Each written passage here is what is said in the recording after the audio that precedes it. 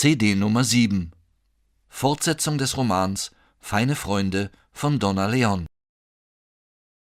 Das Einzige, was Brunetti an diesem Nachmittag noch erledigte, bevor er nach Hause ging, war seine Unterschrift unter das Formular zu setzen, das Marco Landis Leiche freigab, sodass sie in sein Heimatdorf überführt werden konnte.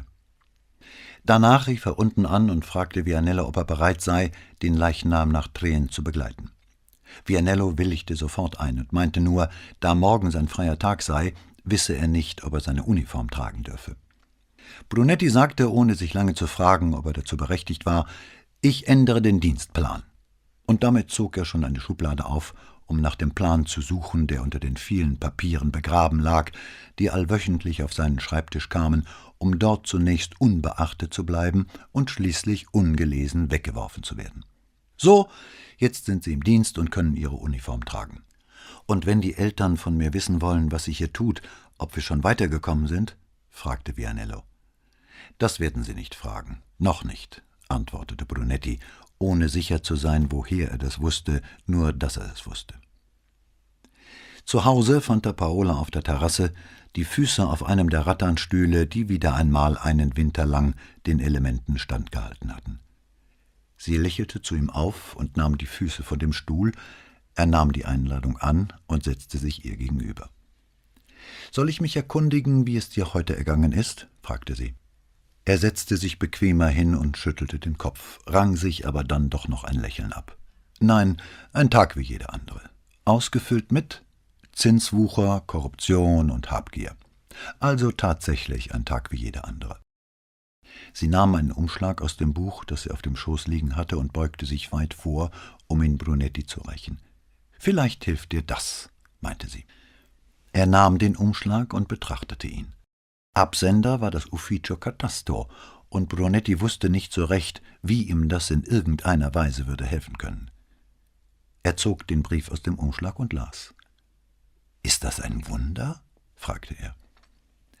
Wieder betrachtete er den Brief, dann las er den letzten Satz laut vor. »Nachdem nunmehr ausreichendes Urkundenmaterial vorgelegt wurde, gelten alle bisherigen Schreiben unsererseits durch diese Verfügung einer nachträglichen Baugenehmigung als erledigt.« Brunetti ließ die Hand mit dem Brief auf seinen Schoß fallen. »Heißt es das, was ich darunter verstehe?« fragte er. Paola nickte, ohne zu lächeln oder den Blick zu wenden. Er suchte nach den richtigen Worten und nach dem richtigen Ton, und nachdem er beides gefunden hatte, fragte er, »Könntest du dich vielleicht etwas genauer äußern?« Ihre Antwort kam prompt. »Ich verstehe das so, dass die Sache erledigt ist. Die notwendigen Unterlagen haben sich gefunden, und wir müssen nicht verrückt darüber werden.« »Gefunden?« wiederholte er. »Gefunden.« Er sah das Blatt an, den Text, in dem das Wort »vorgelegt« stand, faltete den Brief zusammen, steckte ihn wieder in den Umschlag und überlegte, wie er es fragen sollte und ob er es fragen sollte. Er gab ihr den Umschlag zurück. Als er dann endlich fragte, hatte er seinen Ton noch im Griff, aber schon nicht mehr seine Worte. »Hatte dein Vater die Finger im Spiel?« Brunetti beobachtete sie. Er kannte sie gut genug, um zu merken, dass sie überlegte, ob sie ihn anlügen sollte. Er merkte auch, dass sie diesen Gedanken schließlich verwarf. »Wahrscheinlich.« »Inwiefern?« »Wir haben über dich gesprochen«, begann sie, und Brunetti versuchte, sich sein Erstaunen darüber, dass Paola mit ihrem Vater über ihn sprach, nicht anmerken zu lassen. »Er hat mich gefragt, wie es dir geht, was deine Arbeit macht, und ich habe ihm gesagt, dass du im Augenblick mehr als die üblichen Probleme hast.« Bevor er ihr vorwerfen konnte, sie verrate seine Dienstgeheimnisse, fügte sie schon hinzu, »Du weißt, dass ich weder ihm noch irgendjemand anderem jemals Einzelheiten erzähle, aber ich habe ihm gesagt, dass du unter größerer Belastung stehst als sonst.« »Belastung?« »Ja, Belastung.« Und um das zu erklären, fuhr sie fort, »durch die Sache mit Patas Sohn, der ungeschoren davonkommen wird«, sagte sie, »und diese armen jungen Leute, die tot sind.« Als sie sein Gesicht sah, sagte sie rasch, »Nein, ich habe von dem allen nichts zu ihm gesagt. Ich habe ihm nur klarzumachen versucht, wie schwer du es in letzter Zeit hast. Schließlich lebe und schlafe ich mit dir. Du brauchst mir also gar nicht jeden Tag zu berichten, wie sehr dir diese Dinge zusetzen. Er sah, wie sie sich gerade aufsetzte, als ob das Gespräch für sie beendet und sie selbst damit frei wäre, aufzustehen und ihnen etwas zu trinken zu holen. »Was hast du ihm denn noch erzählt, Paola?« fragte er, bevor sie wirklich aufstehen konnte. Sie ließ sich mit der Antwort eine Weile Zeit, aber dann sagte sie: »Ich habe ihm von diesem Quatsch aus dem Katasteramt erzählt und dass diese Sache, obwohl wir seitdem nichts mehr gehört haben, über uns hängt wie eine bürokratische Ausgabe des Damoklesschwerts.« Brunetti kannte diese Taktik. Ablenkungsversuch mit einem Witzchen. Er ließ sich nicht beeindrucken. Und wie hat er darauf reagiert? Er hat gefragt, ob er etwas tun kann. Wäre Brunetti nicht so müde gewesen, nicht so niedergedrückt nach einem Tag, an dem er sich so sehr mit menschlicher Verderbtheit hatte befassen müssen, er hätte es wahrscheinlich dabei bewenden lassen und es hingenommen, dass die Dinge über seinen Kopf hinweg und hinter seinem Rücken ihren Lauf nahmen. Aber irgendetwas, entweder Paolas selbstgefällige Doppelzüngigkeit oder seine eigene Scham darüber, ließ ihn sagen: »Ich hatte dir doch verboten, das zu tun.« Schnell korrigierte er diesen Satz. »Ich hatte dich gebeten.« »Ich weiß, also habe ich ihn nicht um Hilfe gebeten.« »Das brauchtest du ja wohl auch nicht, wie?« Seine Stimme wurde lauter. Auch die ihre. »Ich weiß nicht, was er getan hat. Ich weiß nicht einmal, ob er überhaupt etwas getan hat.« Brunetti zeigte auf den Umschlag in ihrer Hand. »Die Antwort muss man ja wohl nicht weit suchen, oder, Paola? Ich hatte dich gebeten, uns nicht von ihm helfen zu lassen. Er sollte seine Freundeskreise und Beziehungen nicht für uns einspannen. Aber die unseren einzuspannen, darin hättest du nichts Anrüchiges gesehen, schoss sie zurück. »Das ist etwas anderes«, beharrte er. »Wieso? Weil wir kleine Leute sind. Wir haben nicht seine Macht. Wir können uns nicht darauf verlassen, immer alles zu bekommen, immer die Gesetze umgehen zu können. Ist das für dich wirklich ein Unterschied?« fragte sie verwundert. Er nickte. »Wohin gehört dann Pata?« fragte sie. »Zu uns oder zu den Mächtigen?« »Pata? Ja, Pata. Wenn du es den kleinen Leuten zugestehst, dass sie dem System ein Schnippchen schlagen wollen, dasselbe aber bei den Großen als Unrecht ansiehst, wohin gehört dann Pata?« Als Brunetti zögerte, sagte sie: »Ich frage dich das, weil du ja nun gewiss nicht versuchst, mit deiner Meinung über das, was er getan hat, um seinen Sohn herauszuhauen, hinterm Berg zu halten.« Brunetti fühlte sich plötzlich von heißem Zorn gepackt. »Sein Sohn ist ein Krimineller. Trotzdem ist er sein Sohn. Und deswegen ist es völlig in Ordnung, wenn dein Vater das System korrumpiert, nur weil er es für seine Tochter tut?« Kaum waren die Worte heraus, bereute er sie schon, und die Reue besiegte seinen Zorn und erstickte ihn restlos. Paola sah ihn an, den Mund zu einem kleinen O geformt, als hätte er sie geohrfeigt. Er versuchte, es sofort gut zu machen. »Entschuldige bitte«, rief er, »das hätte ich nicht sagen sollen.« Er ließ den Kopf an die Rückenlehne des Stuhls sinken. Am liebsten hätte er die Augen geschlossen und das alles davongejagt. Stattdessen hob er die Hand und ließ sie mit der Innenseite nach oben auf seinen Schoß fallen. »Es tut mir wirklich leid, das hätte ich nicht sagen sollen.« »Nein, das hättest du nicht. Weil es ja gar nicht stimmt«, meinte er abbittend. »Aber nicht doch«, sagte sie mit ganz ruhiger Stimme. »Nach meiner Meinung hättest du das nicht sagen sollen, gerade weil es stimmt.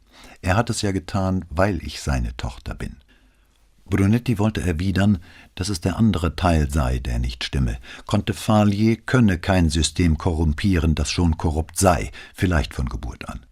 Er sagte dann aber nur: »Ich möchte das nicht, Paola.« »Was?« »Dass wir uns wegen so etwas streiten.« »Ist doch egal.« Ihre Stimme klang fern, gleichgültig, leicht gebieterisch.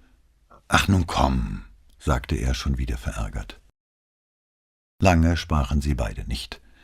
Endlich fragte Paola: »Was soll ich also tun?« »Ich glaube nicht, dass es da noch etwas zu tun gibt«, er zeigte auf den Brief, »seit wir den haben.« »Vermutlich nicht«, pflichtete sie ihm bei.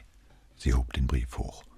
»Aber abgesehen davon?« »Ich weiß es nicht.« Dann sagte er in sanfterem Ton: »Es wäre dir ja wohl nicht zuzumuten, zu den Idealen deiner Jugend zurückzukehren?« »Würdest du das denn von mir wollen?« fragte sie, um aber sofort hinzuzufügen: »Es wäre unmöglich, das sage ich dir gleich. Meine Frage ist also rein rhetorisch. Würdest du das von mir wollen?« Doch als er aufstand, wurde ihm klar, dass eine Rückkehr zu ihrer beider Jugendidealen keine Garantie für Seelenfrieden wäre. Er ging in die Wohnung und kam ein paar Minuten später mit 2 Gläsern Chardonnay zurück. Eine halbe Stunde saßen sie zusammen und redeten kaum miteinander, bis Paola auf die Uhr sah, aufstand und meinte, sie wolle jetzt gehen und das Abendessen machen. Als sie sein leeres Glas nahm, bückte sie sich und küsste ihn aufs rechte Ohr, knapp an der Wange vorbei. Nach dem Essen legte er sich aufs Sofa und gab sich der Hoffnung hin, dass es ihm irgendwie gelingen möge, seiner Familie den Frieden zu erhalten und sein Heim davor zu bewahren, dass es von den schrecklichen Dingen belagert würde, die seinen Alltag bestimmten.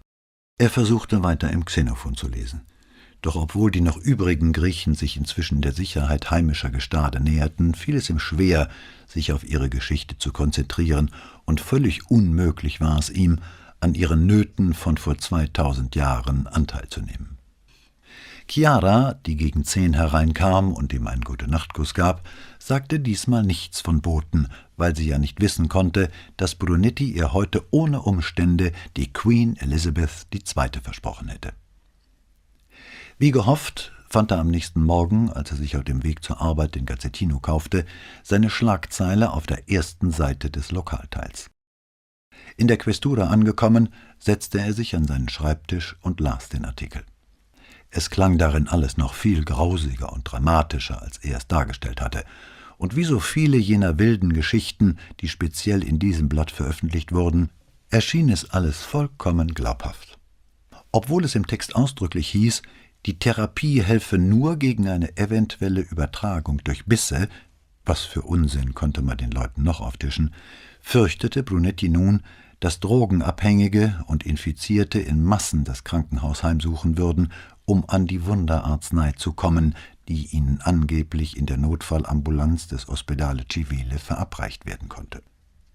Unterwegs hatte Brunetti noch etwas getan, was er selten tat. Er hatte sich La Nuova gekauft, wobei ihn hoffentlich niemand gesehen hatte, der ihn kannte. Darin fand er den Artikel auf Seite 27, 3 Spalten, sogar mit einem Foto von Zecchino, das offensichtlich aus einer Gruppenaufnahme ausgeschnitten war. Die Gefährlichkeit des Bisses wurde hier, soweit das überhaupt möglich war, noch viel übertriebener dargestellt, ebenso aber auch die Hoffnung, die man in das neue Medikament setzen könne, das es nur in der Notfallambulanz des Ospedale Civile gebe. Er war noch keine 10 Minuten in seinem Zimmer, als die Tür aufflog. Brunetti blickte auf und sah, zuerst erschrocken, dann überrascht, Vicequestore Pata auf der Schwelle stehen. Er blieb dort allerdings nicht lange stehen, sondern war mit ein paar schnellen Schritten im Zimmer und baute sich vor Brunettis Schreibtisch auf. Brunetti erhob sich halb, doch Pata machte eine Handbewegung, als wollte er ihn auf seinen Stuhl zurückstoßen. Dann ballte er die Hand zur Faust und ließ sie auf Brunettis Schreibtisch niedersausen. »Warum tun Sie das?« schrie er. »Was habe ich Ihnen je zuleide getan, dass Sie uns das jetzt antun? Die bringen ihn um, das wissen Sie genauso gut wie ich. Es muss Ihnen von Anfang an klar gewesen sein.« Im ersten Moment fürchtete Brunetti, sein Vorgesetzter sei verrückt geworden oder die Anforderungen seiner Stellung, vielleicht auch die seines privaten Lebens, hätten ihn über den Punkt hinausgetrieben, bis zu dem er seine Gefühle noch im Griff hatte, und nun wäre er über eine unsichtbare Grenze hinweg in einen Zustand besinnungsloser Wut geraten. Brunetti legte die Hände auf die Schreibtischplatte und hütete sich tunlichst, sich zu bewegen oder noch einmal Anstalten zum Aufstehen zu machen. »Also, schrie Pata ihn an. Auch er legte die Hände auf Brunettis Schreibtisch und beugte sich über die Platte, bis sein Gesicht ganz dicht vor Brunettis war. »Ich will wissen, warum Sie ihm das antun. Wenn Roberto etwas zustößt, werde ich Sie vernichten!« Pata richtete sich wieder auf, die Hände jetzt beiderseits des Körpers zu Fäusten geballt. Brunetti sah den Vicequestore schlucken, dann hörte er ihn mit drohender Stimme: »Ich habe Sie etwas gefragt, Brunetti!« Brunetti schob sich auf seinem Stuhl zurück und umfasste die Armlehnen. »Ich finde, Sie sollten sich lieber setzen, Vicequestore«, sagte er, »und mir erst einmal sagen, worum es geht.« Falls Pata angefangen hatte, sich zu beruhigen, so war es damit jetzt wieder aus. Schon brüllte er: »Lügen Sie mich nicht an, Brunetti! Ich will wissen, warum Sie das getan haben!« »Ich weiß nicht, wovon Sie reden«, versetzte Brunetti, dem jetzt auch etwas von seinem eigenen Zorn in die Stimme geriet. Pata zog die Zeitung vom Vortag aus der Jackentasche und klatschte sie Brunetti auf den Tisch. »Hiervon rede ich«, schrie er und stach mit wütendem Finger auf das Papier ein. »Von dieser Meldung, dass Robertos Festnahme unmittelbar bevorsteht und er mit Sicherheit gegen die Leute aussagen wird, die den Drogenhandel im Veneto kontrollieren.« Bevor Brunetti etwas entgegnen konnte, fuhr Pata fort. »Ich weiß doch, wie ihr arbeitet, ihr Nordlichter, wie ein Geheimbund. Ihr braucht doch nur einen eurer Freunde bei der Zeitung anzurufen und die drucken jeden Mist, den ihr ihnen erzählt.« Plötzlich erschöpft ließ Pata sich auf einen Stuhl sinken, der vor Brunettis Schreibtisch stand. Sein immer noch hochrotes Gesicht war schweißbedeckt, und als er es abwischte, sah Brunetti, dass seine Hand zitterte. »Die bringen ihn um«, sagte er fast unhörbar. Endlich begriff Brunetti, und seine Empörung über Patas Benehmen schwand. Er wartete ein paar Augenblicke, bis Pata wieder einigermaßen normal atmete, dann sagte er, »Es geht nicht um Roberto.« Er versuchte ganz ruhig zu sprechen. »Es geht um diesen Jungen, der letzte Woche an einer Überdosis gestorben ist. Seine Freundin war bei mir und hat mir gesagt, sie weiß, wer ihm die Drogen verkauft hat, aber sie traute sich nicht, mir den Namen zu nennen. Ich dachte, die Zeitungsmeldung könnte ihn dazu bewegen, freiwillig zu uns zu kommen und mit uns zu reden.« Er sah, dass Pata zuhörte. Ob er ihm aber auch glaubte, war eine völlig andere Frage. Oder, falls er ihm glaubte, ob es etwas änderte. »Es hat nichts mit Roberto zu tun«, wiederholte er so ruhig, wie es ihm nur möglich war. Er verkniff sich den Hinweis, dass Pata doch selbst behauptet hatte, Roberto habe nichts mit dem Verkauf von Drogen zu tun, so dass der Artikel ihn unmöglich in Gefahr bringen könne. Nicht einmal Pata war einen so billigen Sieg wert. Brunetti verstummte und wartete auf Patas Antwort. Nach langem Schweigen sagte der Vicequestore, »Es ist mir egal, um wen es geht.« Woraus zu schließen war, dass er glaubte, was Brunetti gesagt hatte. Er sah Brunetti mit einem direkten, ehrlichen Blick an.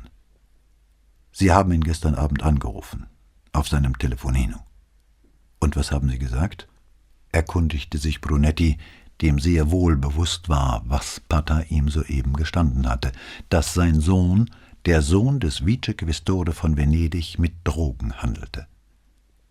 »Sie haben ihm gesagt, dass Sie davon lieber nichts mehr hören wollen, weder, dass er mit irgendwem gesprochen habe, noch, dass er zur Questura gegangen sei.« Pata schloss die Augen und verstummte. Offenbar mochte er nicht weitersprechen. »Sonst?« fragte Brunetti ruhig. Nach wieder einem langen Warten kam die Antwort. »Das haben Sie nicht gesagt. Brauchten Sie auch nicht.« Brunetti zweifelte nicht an der Wahrheit dieses Satzes. Plötzlich hatte er nur noch den Wunsch, überall sonst, nur nicht hier zu sein.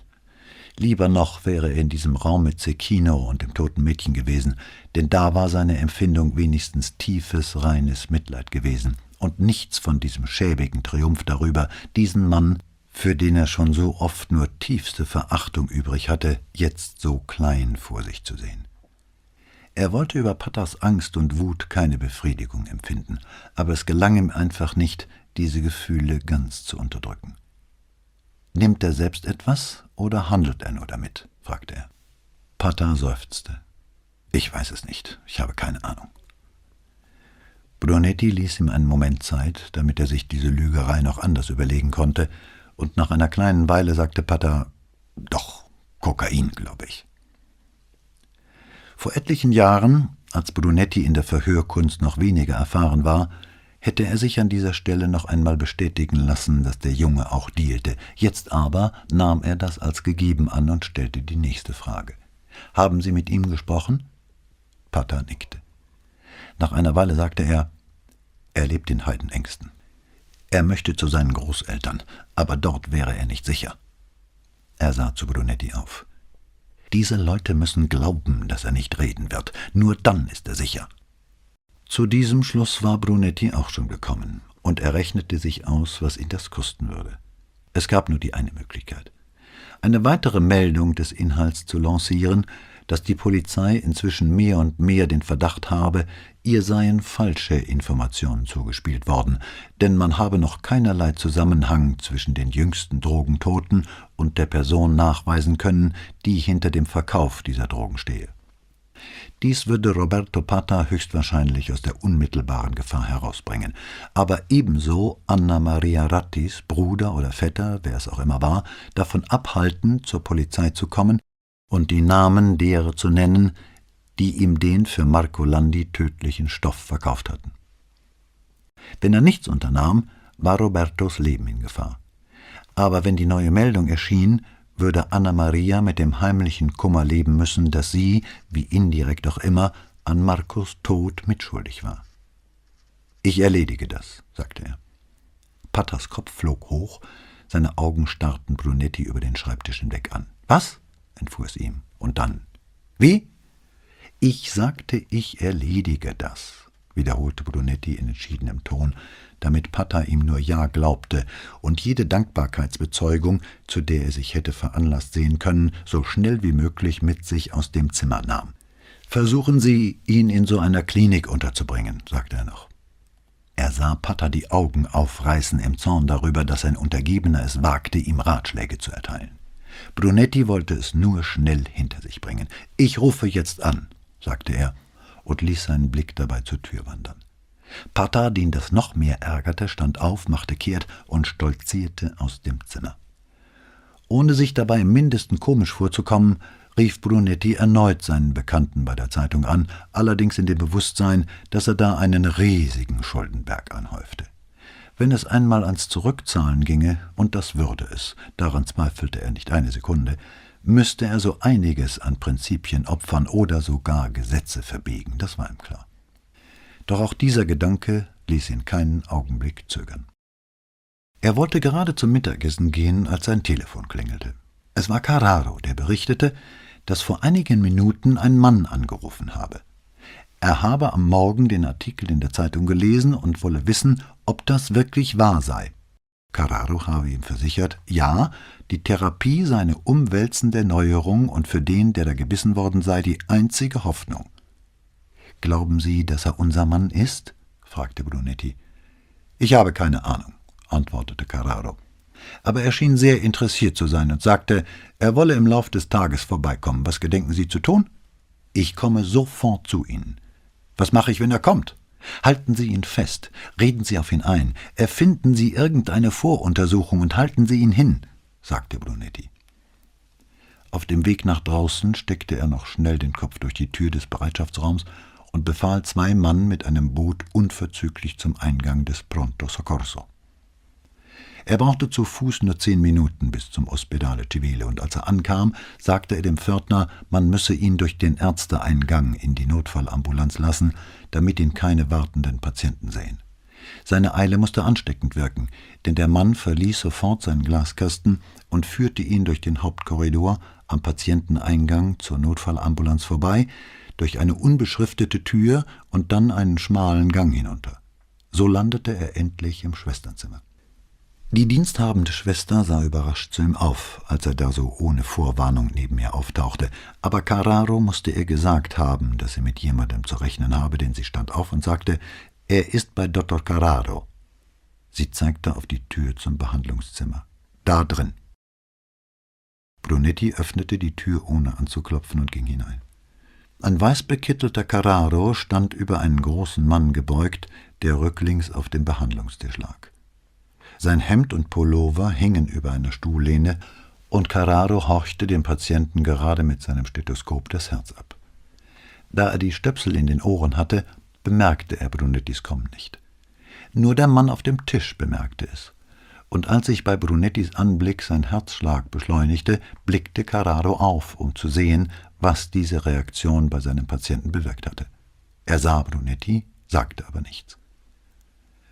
Der Mann auf dem Tisch lag ganz still, aber Brunetti bemerkte, wie er sich plötzlich anspannte und ein kurzes Erschrecken über sein Gesicht huschte. Er sah auch die entzündete Stelle an der Außenseite des rechten Unterarms. Sie war oval und hatte Ränder, die aussahen wie ein Reißverschluss. Brunetti sagte erst einmal lieber nichts.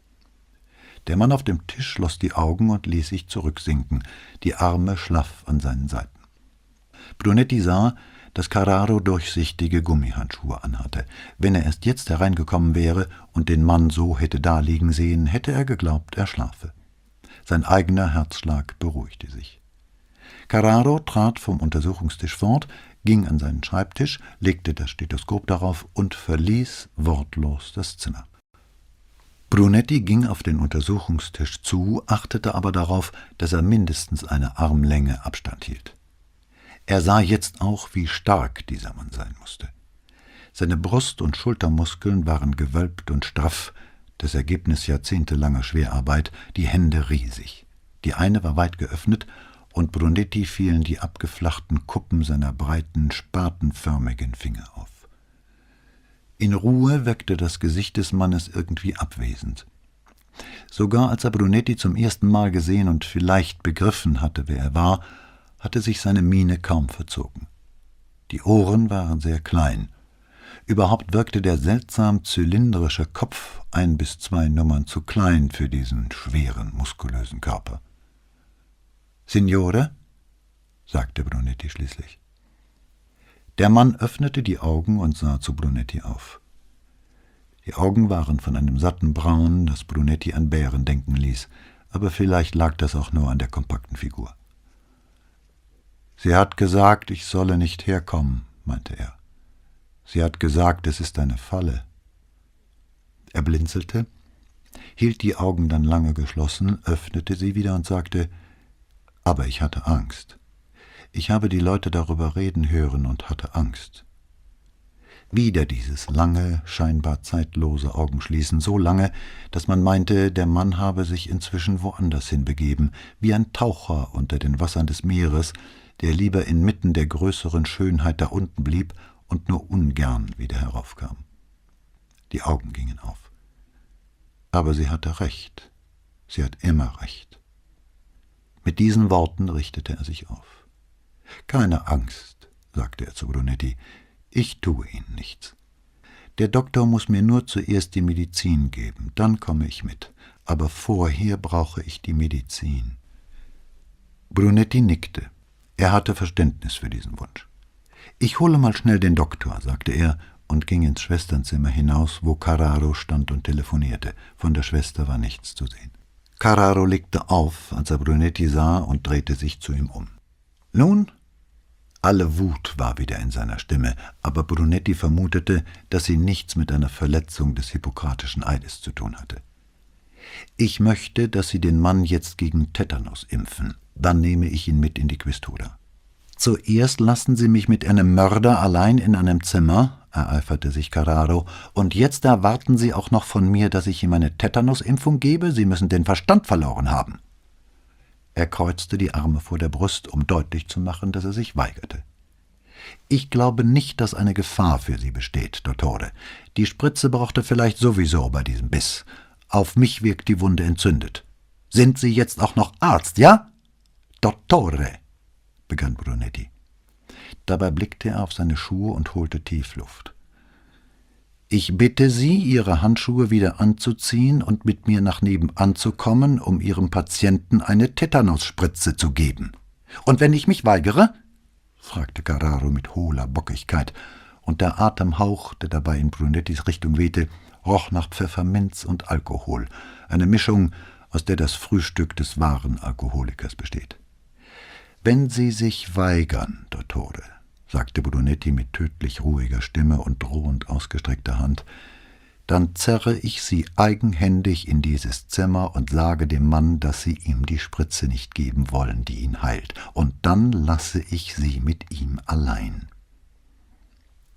Er beobachtete Carraro, während er das sagte, und sah, dass der Arzt ihm glaubte. Das genügte ihm für seinen Zweck. Carraro ließ die Arme sinken und brummelte noch etwas vor sich hin, was Brunetti nicht zu hören vorgab. Er hielt Carraro die Tür auf und kehrte mit ihm ins Behandlungszimmer zurück. Dort saß der Mann jetzt auf der Kante des Untersuchungstischs und ließ die Beine herunterbaumeln. Er knöpfte sich gerade das Hemd über der tonnenförmigen Brust zu.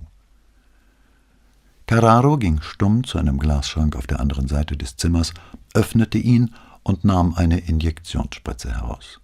Dann bückte er sich und kramte geräuschvoll in den Medikamentenschachteln auf dem Schrankboden herum, bis er gefunden hatte, was er suchte. Er entnahm einer Schachtel eine kleine gläserne Ampulle mit Gummistöpsel und ging damit an seinen Schreibtisch. Sorgsam streifte er sich ein neues Paar Gummihandschuhe über, riss die Plastikverpackung von der Spritze und stach die Nadel durch den Gummistöpsel der Ampulle. Er zog den gesamten Inhalt der Ampulle auf und wandte sich dem Mann auf dem Untersuchungstisch zu, der sich, das Hemd inzwischen in die Hose gesteckt und einen Ärmel bis kurz unter dem Ellbogen hochgekrempelt hatte. Brunetti sah, wie er dem Arzt seinen Arm hinstreckte, das Gesicht abwandte und die Augen zukniff, wie Kinder es machen, wenn sie geimpft werden. Carraro legte die volle Spritze neben dem Mann auf den Tisch, packte den Arm, schob den Ärmel hoch bis über den Bizeps und stach ihm mit unnötiger Kraft die Nadel in den Muskel, um die Flüssigkeit hineinzuspritzen. Dann zog er die Nadel wieder heraus, riss den Arm des Mannes grob in die Höhe, damit aus dem Stich weniger Blut kam, und ging zurück an den Schreibtisch. »Danke, Dottore«, sagte der Mann. »War das die Arznei?« Da Carraro beharrlich schwieg, antwortete schließlich Brunetti: »Ja, das war sie. Nun brauchen Sie keine Angst mehr zu haben.« »Und es hat nicht einmal wehgetan, nicht sehr«, sagte der Mann. Er sah Brunetti an. »Müssen wir jetzt gehen?« Brunetti nickte. Der Mann ließ den Arm sinken und besah sich die Stelle, an der Carraro ihm die Nadel hineingestochen hatte. Es trat Blut aus. »Ich glaube, Ihr Patient braucht einen Verband, Dottore«, sagte Brunetti, obwohl er wusste, dass Carraro nichts unternehmen würde. Der Arzt zog sich die Handschuhe aus und wollte sie auf einen Tisch werfen, den er weit verfehlte, doch es kümmerte ihn überhaupt nicht, dass sie zu Boden fielen. Brunetti ging an den Arzneischrank und warf einen Blick in die Schachteln auf dem obersten Brett. In der einen befanden sich gewöhnliche Heftpflaster. Er nahm eines heraus und ging zu dem Mann zurück. Als er die sterile Verpackung aufriss und das Pflaster auf die blutende Stelle kleben wollte, hob der Mann abwehrend die Hand. »Vielleicht bin ich ja doch noch nicht ganz geheilt, Signore. Lassen Sie mich das lieber selbst machen.« Er nahm das Pflaster, drückte es mit ungeschickter linker Hand auf die Wunde und strich die klebenden Enden auf seine Haut glatt. Dann rollte er seinen Ärmel herunter, stand auf und bückte sich, um seinen Pullover aufzuheben. Als sie an die Tür des Behandlungszimmers kamen, blieb der Mann stehen und blickte auf Brunetti herab. »So was zu kriegen wäre nämlich schrecklich«, sagte er. »Schrecklich für die Familie.« Er nickte eifrig, um die Wahrheit dieser Worte zu bekräftigen, trat dann zur Seite und ließ Brunetti vorgehen. Hinter ihnen knallte Carraro die Tür des Arzneischranks zu, aber staatseigenes Mobiliar ist stabil und das Glas brach nicht. Draußen auf dem Flur standen die beiden Uniformierten, die Brunetti ins Krankenhaus bestellt hatte, und am Anleger wartete das Polizeiboot mit dem stets wortkargen Bonzwan am Ruder. Sie verließen das Krankenhaus durch den Seitenausgang und gingen die paar Meter zu dem festgemachten Boot, wobei der Mann den Kopf gesenkt und die Schultern hochgezogen hielt, eine Haltung, die er im selben Moment angenommen hatte, als er die Uniformen sah. Sein Gang war schwerfällig und ungelenk. Ihm fehlte das Fließen der normalen Bewegungen, als wären die Leitungen von seinem Gehirn zu den Füßen gestört. Als sie aufs Boot stiegen, wandte der Mann, der zwischen den beiden Uniformierten ging, sich an Brunetti und bat: »Darf ich bitte unten sitzen, Signore?« Brunetti zeigte zu den 4 Stufen, die in die Kabine führten, und der Mann ging hinunter und setzte sich auf eine der langen, gepolsterten Bänke an den Seitenwänden. Er steckte die gefalteten Hände zwischen die Knie, beugte den Kopf darüber und starrte zu Boden. Als sie vor der Questura anlegten, sprangen die Beamten an Land und machten das Boot fest. Brunetti ging zur Treppe und rief hinunter: »Wir sind jetzt da!« Der Mann blickte auf und erhob sich. Auf der Fahrt hatte Brunetti überlegt, ob er ihn zum Verhör mit in sein Dienstzimmer nehmen sollte, aber er hatte anders entschieden, weil er fand, dass die hässlichen, fensterlosen Verhörzimmer mit ihren fleckigen Wänden und der grellen Beleuchtung sich für das, was er tun musste, besser eigneten. Sie gingen, die Uniformierten voraus, in den 1. Stock hinauf und dort den Korridor entlang bis zur 3. Tür rechts. Brunetti öffnete sie und hielt sie für den Mann auf. Dieser ging schweigend hinein, blieb stehen und drehte sich zu Brunetti um, der auf einem der Stühle an einen verkratzten Tisch deutete. Der Mann setzte sich hin. Brunetti schloss die Tür, kam ins Zimmer und setzte sich ihm gegenüber. »Mein Name ist Guido Brunetti. Ich bin Kommissario der Polizei«, begann er. »Und in diesem Zimmer befindet sich ein Mikrofon, über das alles aufgezeichnet wird, was wir hier sagen.« Er nannte Datum und Uhrzeit und wandte sich dann dem Mann zu. »Ich habe Sie hierher gebracht, um Ihnen Fragen im Zusammenhang mit 3 Todesfällen zu stellen. Dem Tod eines jungen Mannes namens Franco Rossi, dem Tod eines weiteren jungen Mannes namens Gino Zecchino und dem Tod einer jungen Frau, deren Namen wir noch nicht kennen. 2 von diesen Personen sind in einem Haus bei Angelo Raffaele gestorben, der 3. nach einem Sturz vom Gerüst an eben diesem Haus.« Hier hielt er einmal kurz inne, dann fuhr er fort: »Bevor wir weitermachen, muss ich Sie bitten, mir Ihren Namen zu nennen und sich auszuweisen.« Als der Mann nicht reagierte, wiederholte Brunetti: »Würden Sie mir bitte Ihren Namen nennen, Signore?« Der andere blickte auf und fragte mit unendlich trauriger Stimme: »Muss ich das?« »Ich kann es Ihnen nicht ersparen«, antwortete Brunetti resigniert. Der Mann senkte den Kopf und blickte auf den Tisch. »Oh je, sie wird so böse auf mich sein«, sagte er leise. Dann sah er zu Brunetti auf und sagte mit derselben leisen Stimme: »Giovanni Dolfin.« Brunetti suchte nach einer Familienähnlichkeit zwischen diesem ungelenken Riesen und der dürren, gebeugten Frau, die er in Dal Carlos Vorzimmer gesehen hatte. Er sah keine, fragte aber lieber nicht, in welcher Weise sie verwandt seien, weil er es besser fand, den Mann reden zu lassen, während er selbst die Rolle dessen spielte, der schon alles wusste und nur dazu da war, Fragen zu Nebensächlichkeiten und nach dem zeitlichen Ablauf zu stellen. Schweigen machte sich breit. Brunetti ließ es zu, bis das ganze Zimmer davon erfüllt war und man nur noch Dolphins schweren Atem hörte. Endlich sah er Brunetti mit einem leidvollen Blick an. »Ich bin nämlich ein Conte, verstehen Sie? Wir sind die Letzten, und nach uns kommt keiner mehr, weil Loredana, sie hat eben nie geheiratet und...« Wieder blickte er auf den Tisch, aber der weigerte sich nach wie vor, ihm zu sagen, wie er das alles erklären sollte. Er seufzte und setzte noch einmal an. »Ich werde nicht heiraten. Ich habe kein Interesse an alledem«, sagte er mit einer fahrigen Handbewegung, als wollte er all das damit wegwischen. »Also sind wir die Letzten. Und darum ist es so wichtig, dass nichts auf den Namen der Familie oder auf unsere Ehre kommt.« Den Blick fest auf Brunetti gerichtet, fragte er: »Verstehen Sie das?« »Natürlich«, antwortete Brunetti. Er hatte keine Ahnung, was Ehre hier bedeutete, vor allem für das Mitglied einer Familie, deren Name schon über 800 Jahre alt war. »Wir müssen in Ehren leben«, war alles, was ihm zu sagen einfiel. Dolfin nickte mehrmals. »Das sagt Loredana auch. Sie hat es immer zu mir gesagt.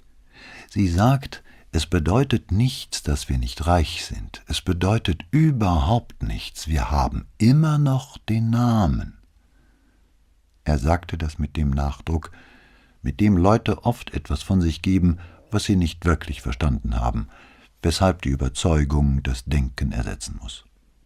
Irgendein Mechanismus schien jetzt in Dolphins Hirnkasten in Gang gesetzt worden zu sein, denn er senkte wieder den Kopf und begann die Geschichte seines berühmten Vorfahren des Dogen Giovanni Dolfin herunterzuleiern. Brunetti fühlte sich beim Zuhören sonderbar beruhigt, denn die Laute versetzten ihn zurück in seine Kindheit, als die Nachbarsfrauen zu ihnen ins Haus gekommen waren, um gemeinsam den Rosenkranz zu beten, und die gemurmelten Wiederholungen immer derselben Gebete ihn in ihren Bann schlugen. Er ließ sich einfangen von diesen raunenden Stimmen aus einer anderen Zeit, bis er Dolfin sagen hörte: »An der Pest im Jahre 1361. An diesem Punkt sah Dolfin auf, und Brunetti nickte zustimmend. »Ja, so ein Name ist wichtig«, sagte er in der Hoffnung, den Mann am Reden zu halten. »Da muss man schon gut aufpassen, um ihn zu schützen.« »Oh, ja, das hat Loredana auch zu mir gesagt, genau das.« Dolfin sah Brunetti mit einem Blick an, in dem so etwas wie Respekt dämmerte. Da war noch einer, der verstand, unter welcher Verpflichtung sie beide lebten. »Sie hat mir gesagt, dass wir besonders diesmal alles tun müssen, um ihn zu bewahren und zu schützen.« Beim letzten Halbsatz geriet seine Zunge ins Stolpern. »Natürlich«, ermunterte ihn Brunetti, »besonders diesmal.« Dolphin fuhr fort. »Sie hat mir gesagt, dass dieser Mann bei ihr im Amt schon immer auf sie neidisch war, wegen ihrer Stellung.« Als er Brunettis ratloses Gesicht sah, erklärte er, »in der Gesellschaft.« Brunetti nickte. Sie konnte nie begreifen, warum er sie so hasste. Aber dann hat er irgendetwas mit Papieren angestellt. Sie hat ja versucht, es mir zu erklären, aber ich hab's überhaupt nicht verstanden. Jedenfalls hat er falsche Urkunden erstellt, die es so aussehen lassen sollten, als ob Loredana im Amt schlimme Dinge machte und für irgendetwas Geld genommen hätte. Er legte die Hände flach auf den Tisch und erhob sich halb. In beängstigender Lautstärke rief er, »Die Dolphins tun nie etwas für Geld. Geld bedeutet den Dolphins nichts.« Brunetti hob beschwichtigend die Hand, und Dolphin ließ sich wieder auf den Stuhl sinken. »Wir tun nichts für Geld«, sagte er mit Nachdruck. »Das weiß die ganze Stadt. Nicht für Geld, aber«, fuhr er fort, »sie hat gesagt, dass alle Leute glauben werden, was in den falschen Urkunden steht, und dann wird es einen Skandal geben. Unser Name wird ruiniert sein, hat sie gesagt, und ich soll doch...« Er korrigierte sich. »Nein, das wusste ich selbst. Das brauchte mir keiner zu sagen. Keiner darf ungestraft Lügen über die Dolphins verbreiten.« »Verstehe«, pflichtete Brunetti ihm bei.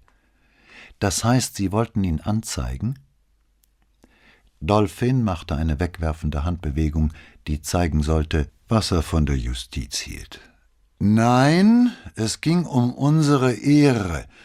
Da durften wir das Recht selbst in die Hand nehmen.« »Aha. Ich wusste ja, wer er war.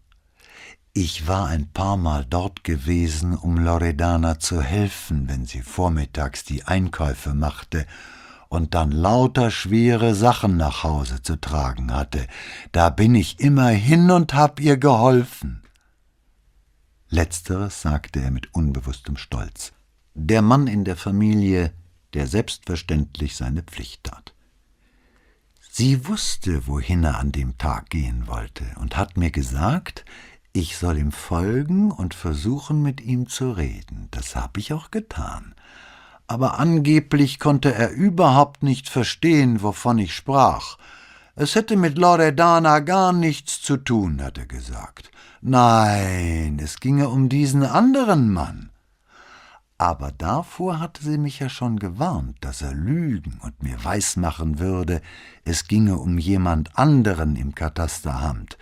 Ich war also gewappnet. Ich wusste, dass er es in Wirklichkeit auf Loredana abgesehen hatte, weil er neidisch auf sie war. Er setzte bei diesen Worten eine Miene auf, wie er sie bei Leuten gesehen haben musste, die etwas von sich gaben, wovon man ihm hinterher sagte, es sei sehr klug gewesen.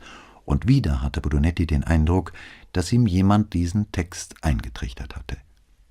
Und? Er hat mich einen Lügner genannt und wollte mich wegschubsen, um an mir vorbeizugehen. »Aus dem Weg«, hat er gesagt. Wir waren in diesem Haus. Jetzt riss er ganz weit die Augen auf, in Erinnerung an die Geschehnisse danach, dachte Brunetti. Aber wie sich zeigte, betraf es den Skandal, über den zu berichten er sich soeben anschickte. Und er hat mich geduzt. Er wusste, dass ich ein Konter bin, und trotzdem hat er mich geduzt. Dolphin sah Brunetti an, als wollte er ihn fragen, ob ihm so etwas je zu Ohren gekommen sei. Brunetti, dem so etwas noch nie zu Ohren gekommen war, schüttelte nur stumm den Kopf, als könnte er es nicht fassen. Da Dolphin nicht geneigt schien, weiterzuerzählen, fragte Brunetti mit echter Neugier in der Stimme: »Was haben Sie dann getan?« »Ich habe ihm gesagt, dass er lügt und nur Loredana schaden will, weil er neidisch auf sie ist. Da hat er mich wieder geschubst. Das hat bei mir noch keiner gewagt.« Brunetti entnahm dem Ton, in dem Dolphin das sagte, dass er offenbar glaubte, die Leute machten wegen seines Titels einen respektvollen Bogen um ihn, nicht wegen seiner Körpergröße.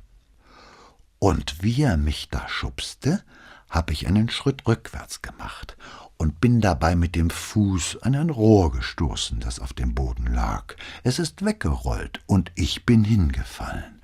Und als ich wieder aufstand, hatte ich das Rohr auf einmal in der Hand. Schlagen wollte ich ihn ja, aber ein Dolphin schlägt nie von hinten zu. Darum habe ich ihm nachgerufen, damit er sich umdreht. Da hat er die Hand gehoben, um mich zu schlagen.« An dieser Stelle verstummte Dolphin, aber die Fäuste auf seinem Schoß öffneten und schlossen sich unentwegt, als hätten sie plötzlich ein Eigenleben bekommen. Als er Brunetti wieder ansah, war es in seiner Erinnerung eindeutig schon eine ganze Weile später, denn er sagte: »Da wollte er wieder aufstehen. Wir waren am Fenster gewesen und die Läden standen offen. Die hatte er aufgemacht, als er ins Haus ging. Er ist hingekrochen und hat sich daran hochgezogen. Ich war nicht mehr wütend«, sagte er ganz ruhig und leidenschaftslos. »Unsere Ehre war ja gerettet. Also bin ich hingegangen, um zu sehen, ob ich ihm helfen kann. Aber er hatte Angst vor mir, und als ich auf ihn zuging, wollte er mir ausweichen, und dabei ist er mit den Kniekehlen an die Fensterbank gestoßen und gestürzt. Ich habe noch versucht, ihn zu packen und festzuhalten, wirklich«, sagte er und machte vor, wie seine langen, flachen Finger mehrere Male ins Leere gegriffen hatten. »Aber er fiel, und ich konnte ihn nicht festhalten.« Er zog die Hand zurück und hielt sich mit der anderen die Augen zu. »Und dann ist er unten aufgeschlagen. Es hörte sich sehr laut an. Aber plötzlich war jemand an der Zimmertür, und ich kriegte große Angst. Ich wusste ja nicht, wer das war. Da bin ich die Treppe hinuntergerannt.« Er brach ab. »Wohin sind Sie gegangen?« »Nach Hause. Es war schon Mittag vorbei, und Loredana macht sich immer Sorgen, wenn ich zu spät komme.« »Haben Sie es ihr erzählt?« fragte Brunetti. »Ob ich ihr was erzählt habe, was vorgefallen war?« »Ich wollte es ihr nicht sagen, aber sie hat es gemerkt. Sie hat es daran gemerkt, dass ich nichts essen konnte. Da musste ich ihr erzählen, was passiert war.« »Und was hat sie gesagt?« »Sie hat gesagt, dass sie sehr stolz auf mich ist«, antwortete er strahlend. »Sie hat gesagt, ich habe unsere Ehre verteidigt. Und was dann passiert ist, war ein Unfall. Er hat mich geschubst. Ich schwöre bei Gott, das ist die Wahrheit. Er hat mich umgestoßen.« Giovanni warf einen nervösen Blick zur Tür und fragte: »Weiß sie, dass ich hier bin?« Als er Brunetti den Kopf schütteln sah, fuhr er sich mit der einen Riesenhand an den Mund und klopfte sich ein paar Mal an die Unterlippe. »Oh je, sie wird so böse auf mich sein. Sie hat mir gesagt, ich soll nicht ins Krankenhaus gehen. Das ist eine Falle«, hat sie gesagt, und sie hatte recht, ich hätte auf sie hören sollen. Sie hat immer recht. Sie hat schon immer in allem recht gehabt.« Er legte die Hand behutsam auf die Stelle am Arm, wo er die Spritze bekommen hatte, sagte aber nichts weiter. Ganz sanft strich er mit den Fingern über die Stelle. Es wurde still, und Brunetti fragte sich, wie viel von dem, was Loredana Dolphin ihrem Bruder erzählt hatte, wohl der Wahrheit entsprach. Er hatte keinen Zweifel mehr, dass Rossi hinter die Korruption im Ufficio Catasto gekommen war, aber dass die Familienehre der Dolphins davon betroffen gewesen sein sollte, bezweifelte er sehr. »Und als Sie dann wieder hingegangen sind?« fragte er. Die zunehmende Fahrigkeit in Dolphins Bewegungen machte ihm Sorgen. Der andere, der die Drogen nahm, der war da gewesen, als es passierte. Er war mir bis nach Hause gefolgt und hatte sich bei Leuten erkundigt, wer ich war. Sie kannten mich ja wegen meines Namens. Brunetti hörte den Stolz, mit dem er das sagte. Dann fuhr der Mann fort. Er ist zu unserer Wohnung gekommen. Und als ich rauskam und zur Arbeit gehen wollte, hat er zu mir gesagt, er hätte alles gesehen. Aber er ist mein Freund, hat er gesagt, und will mir helfen, damit ich keinen Ärger bekomme. Ich habe ihm das geglaubt, und wir sind zusammen ins Haus zurückgegangen und haben angefangen, das Zimmer da oben zu säubern. Er hat gesagt, dass er mir dabei helfen will, und ich hab's ihm geglaubt. Als wir dann da waren, ist die Polizei gekommen, aber der hatte irgendetwas erzählt und sie ist wieder abgezogen. Und als sie fort war, hat er zu mir gesagt, dass ich ihm Geld geben muss, sonst holt er die Polizei zurück und zeigt ihr das Zimmer, und dann kriege ich großen Ärger, hat er gesagt, und alle werden wissen, was ich getan habe. Dolphin unterbrach sich an dieser Stelle und schien zu überlegen, welche Konsequenzen das wohl gehabt hätte. Und? Ich habe ihm gesagt, dass ich kein Geld habe, denn das gebe ich immer Loredana, weil sie weiß, was man damit macht. Dolphin erhob sich halb und drehte den Kopf hin und her, als horchte er auf ein Geräusch in seinem Nacken. Und? fragte Brunetti noch einmal im selben höflichen Ton. Ich hab's natürlich Loredana erzählt, und wir sind wieder hingegangen. Wir?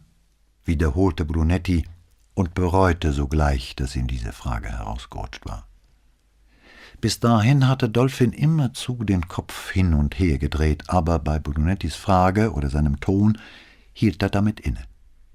Brunetti konnte förmlich zusehen, wie Dolphins Vertrauen zu ihm sich in Luft auflöste und er allmählich zu begreifen schien, dass er sich im Lager des Feindes befand. Nachdem mindestens eine Minute verstrichen war, fragte Brunetti, »Signor Conte?« Dolphin schüttelte energisch den Kopf. »Signor Conte, Sie sagten, dass Sie zusammen mit jemand anderem zu dem Haus zurückgegangen sind. Wollen Sie mir nicht sagen, mit wem?« Dolphin stützte die Ellbogen auf den Tisch, senkte den Kopf und hielt sich die Ohren zu. Als Brunetti wieder zu sprechen anfing, schüttelte Dolphin nur heftig den Kopf. Wütend über sich selbst, weil er den Mann in eine Ecke gedrängt hatte, aus der er nicht mehr herauszulocken war, stand Brunetti auf und ging hinaus, um Dolphins Schwester anzurufen, denn etwas anderes blieb ihm nun nicht mehr übrig. Sie meldete sich mit »K. Dolphin«, nichts weiter. Und Brunetti war so überrascht von dem Ton, einem Fanfarenstoß aus lauter absichtlich falschen Tönen, dass er eine kleine Weile brauchte, sich ihr vorzustellen und den Grund seines Anrufs zu erklären. Falls seine Mitteilung sie beunruhigte, verbarg sie dies sehr gut und sagte nur, sie werde ihren Anwalt verständigen und dann auf dem schnellsten Weg in die Questura kommen. Sie stellte keine Fragen und verriet auch keine Neugier angesichts der Eröffnung, dass ihr Bruder im Zusammenhang mit einem Mord verhört werde. Ihre Reaktion hätte nicht gelassener sein können, wenn es in dem Gespräch um etwas ganz Alltägliches gegangen wäre, etwa um einen falschen Strich in einem Bauplan. Doch da Brunetti nicht von einem Dogen abstammte, seines Wissens jedenfalls nicht, hatte er eben keine Ahnung, wie man in solchen Kreisen mit Mord in der Familie umging. Brunetti hielt sich nicht eine Sekunde mit der Möglichkeit auf, dass Signorina Dolphin etwas mit diesem vulgären Bestechungssystem zu tun haben könnte, das Rossi offenbar im Ufficio Catasto entdeckt hatte. Die Dolphins tun nie etwas für Geld. Das glaubte Brunetti unbesehen. Dal Carlo mit seiner einstudierten Unsicherheit angesichts der Frage, ob einem Mitarbeiter des Ufficio Catasto Bestechlichkeit zuzutrauen wäre, Nur er konnte das von Rossi bloßgelegte System aufgebaut haben. Was hatte der arme, dumme, tödlich ehrliche Rossi getan? Dal Carlo mit seinen Beweisen konfrontiert, ihm mit Anzeige gedroht? Und hatte er es bei offener Tür getan, so dass dieser Vorzimmerdrache im Twin-Set diese Frau mit 20 Jahre alter Frisur und ebenso alter unerfüllter Sehnsucht mithören konnte? Und Capelli? Hatten seine Telefongespräche mit Rossi auch ihm den vorzeitigen Tod gebracht? Brunetti zweifelte nicht, dass Loredana Dolphin ihren Bruder längst eingetrichtert hatte, was er im Falle einer Vernehmung sagen sollte. Sie hatte ihn ja auch davor gewarnt, ins Krankenhaus zu gehen. Da hätte sie wohl kaum von einer Falle gesprochen, wenn sie nicht gewusst hätte, wie er an diesen verräterischen Biss in den Unterarm gekommen war. Und er, der arme Tropf, ihn hatte seine Angst vor einer Infektion so umgetrieben, dass er ihre Warnung in den Wind geschlagen hatte und in Brunettis Falle gegangen war. Dolphin war genau in dem Augenblick verstummt, als er im Plural zu sprechen anfing. Brunetti glaubte mit Bestimmtheit zu wissen, wer der andere Teil in diesem verhängnisvollen Wir war, aber er wusste auch, dass es keine Hoffnung mehr gab, diesen weißen Fleck zu füllen, wenn Loredanas Anwalt erst mit Giovanni gesprochen hätte. Eine knappe Stunde später klingelte sein Telefon, und man teilte ihm die Ankunft Signorina Dolphins und Avvocato Contarinis mit. Er bat darum, sie zu ihm heraufzubringen. Die Signorina, geführt von einem der uniformierten Polizisten, die am Eingang der Questura-Wache standen, war zuerst oben. Ihr auf den Fersen folgte Contarini, übergewichtig und stets lächelnd.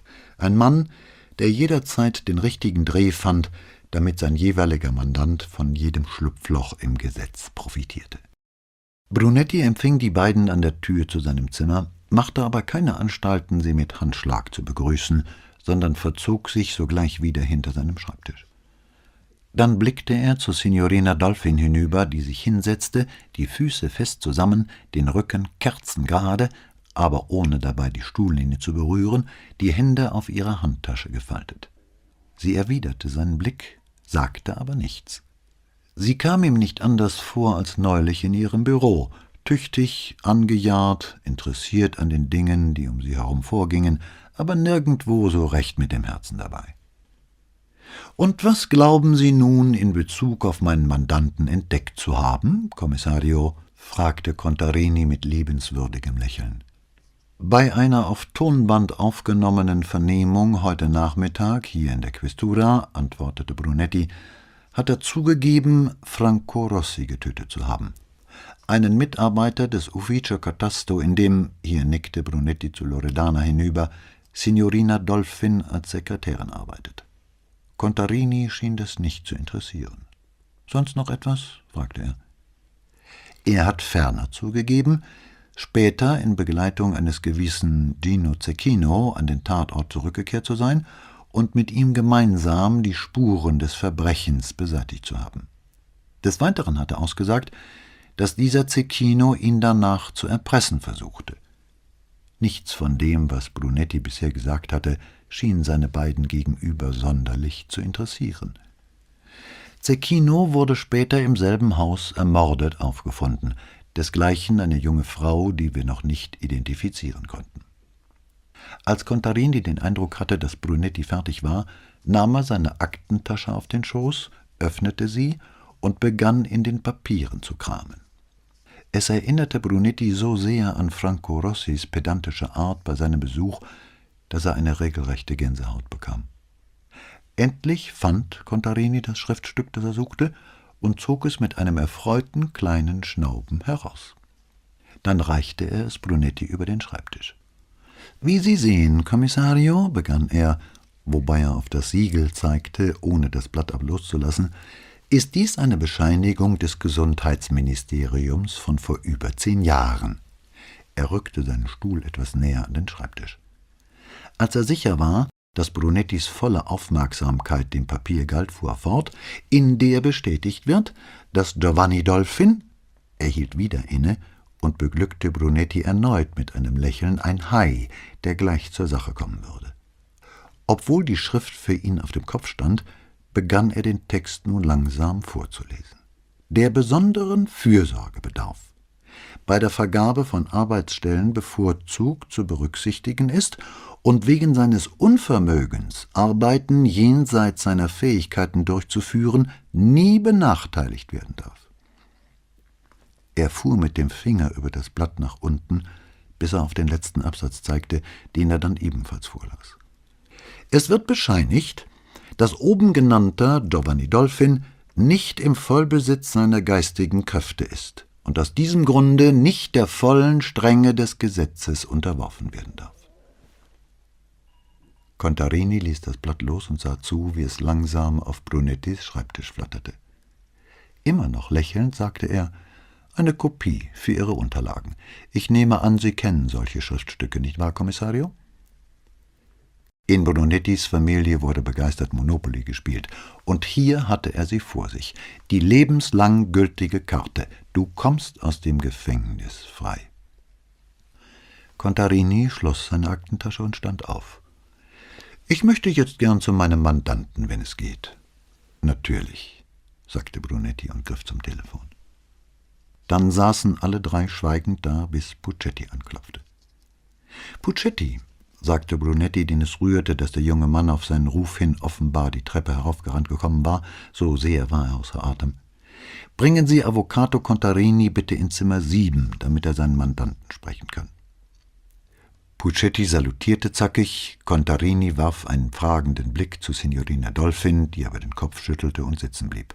Contarini murmelte ein paar Höflichkeiten und ging, lächelnd wie immer. Brunetti, der bei Contarinis Weggehen aufgestanden war, setzte sich wieder und sah zu Signorina Dolfin hinüber. Er sagte nichts. Minuten vergingen, bis sie endlich in völlig normalem Ton sagte: »Sie können ihm nichts anhaben. Er steht unter dem Schutz des Staates.« Brunetti hatte sich vorgenommen, stumm zu bleiben und war neugierig zu sehen, bis wohin er sie damit treiben würde. Er sagte also kein Wort, schob auch keine Gegenstände auf seinem Schreibtisch hin und her und legte nicht einmal die Hände aufeinander. Er saß nur da und blickte sie mit unbeteiligter Miene an. So vergingen wieder etliche Minuten. Dann fragte sie: »Was wollen Sie tun?« »Das haben Sie mir doch eben gesagt, Signorina«, ließ er sich zu antworten herab. Dann saßen sie wieder wie zwei Grabsteinfiguren, bis sie endlich sagte: »Das meine ich nicht.« Sie wandte den Blick und sah zum Fenster hinaus, dann wieder zu Brunetti. »Nicht mit meinem Bruder. Ich möchte wissen, was Sie mit ihm tun wollen.« Zum ersten Mal sah er eine Regung in ihrem Gesicht.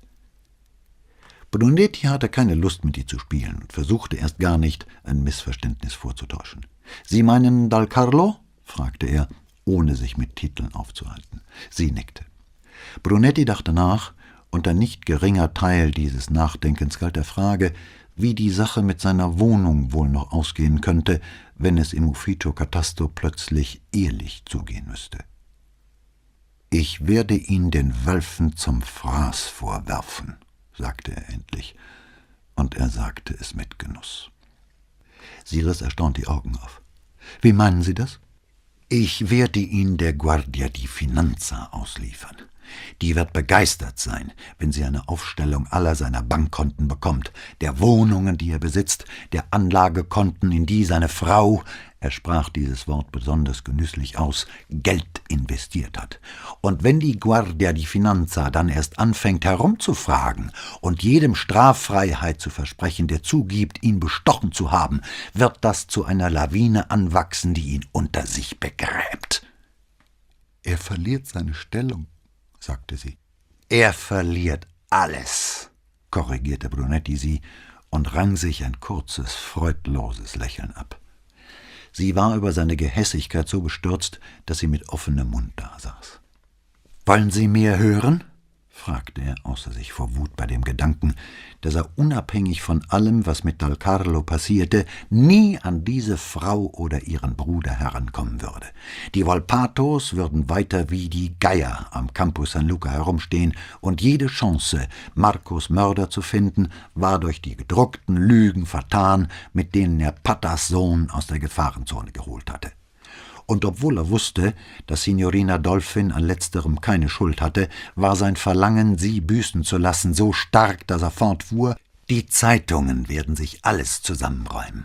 Rossis Tod und ein Verdächtiger mit einer Bisswunde, die das ermordete Mädchen ihm beigebracht hat, kann nicht belangt werden, weil er von Gerichts wegen für unzurechnungsfähig erklärt wurde, und die mögliche Verwicklung von Dal Carlos Sekretärin, einer älteren Frau, una Zitella«, sagte er, selbst erstaunt über die tiefe Verachtung, die er in die Bezeichnung alte Jungfer legte, »una Zitella nobile«, er spie das letzte Wort fast über den Tisch, die sich hoffnungslos in ihren Chef verguckt hat, einen jüngeren und zudem verheirateten Mann, ließ er die beschämenden Beiwörter auf sie herabdonnern, und die zufällig einen Bruder hat, der zufällig von Gerichts wegen für unzurechnungsfähig erklärt wurde und folglich derjenige sein könnte, der des Mordes an Rossi verdächtigt wird.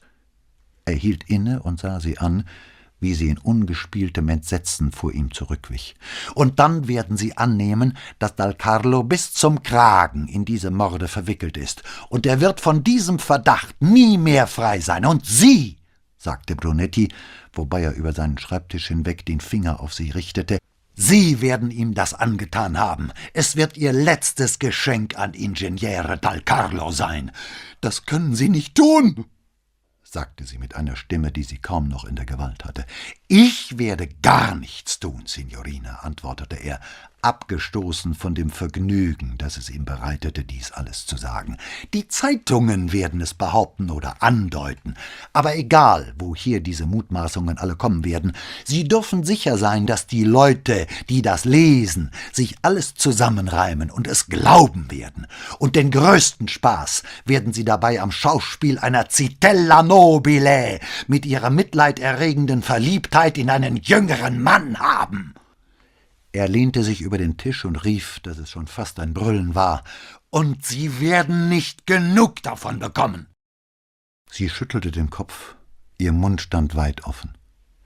Wenn er sie geschlagen hätte, sie hätte es würdevoller getragen. »Aber das können Sie nicht tun. Ich bin eine Dolphin.« Brunetti war so verdutzt, dass er nur noch lachen konnte. Er legte den Kopf an die Rückenlehne seines Stuhls und gönnte sich die Befreiung eines irren Lachens. »Ich weiß, sagte er und brachte kaum die Worte heraus, weil immer neues Lachen ihn schüttelte. »Sie sind eine Dolphin, und die Dolphins tun nie etwas für Geld.« Als sie aufstand, war ihr Gesicht so rot und ihr Ausdruck so gequält, dass es ihn schlagartig ernüchterte. Sie krallte ihre Finger so fest um die Handtasche, dass sie knackten, und sagte, »Ich habe es aus Liebe getan.« »Dann stehe Gott Ihnen bei«, sagte Brunetti und griff zum Telefon.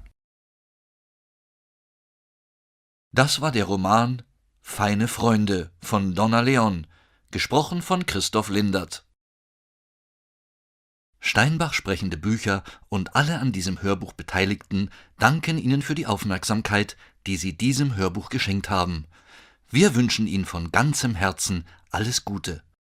Wenn Sie gern weitere Hörbücher genießen möchten, besuchen Sie uns im Internet oder rufen Sie uns an und fordern Sie unser über 260 Hörbücher umfassendes Gesamtverzeichnis an.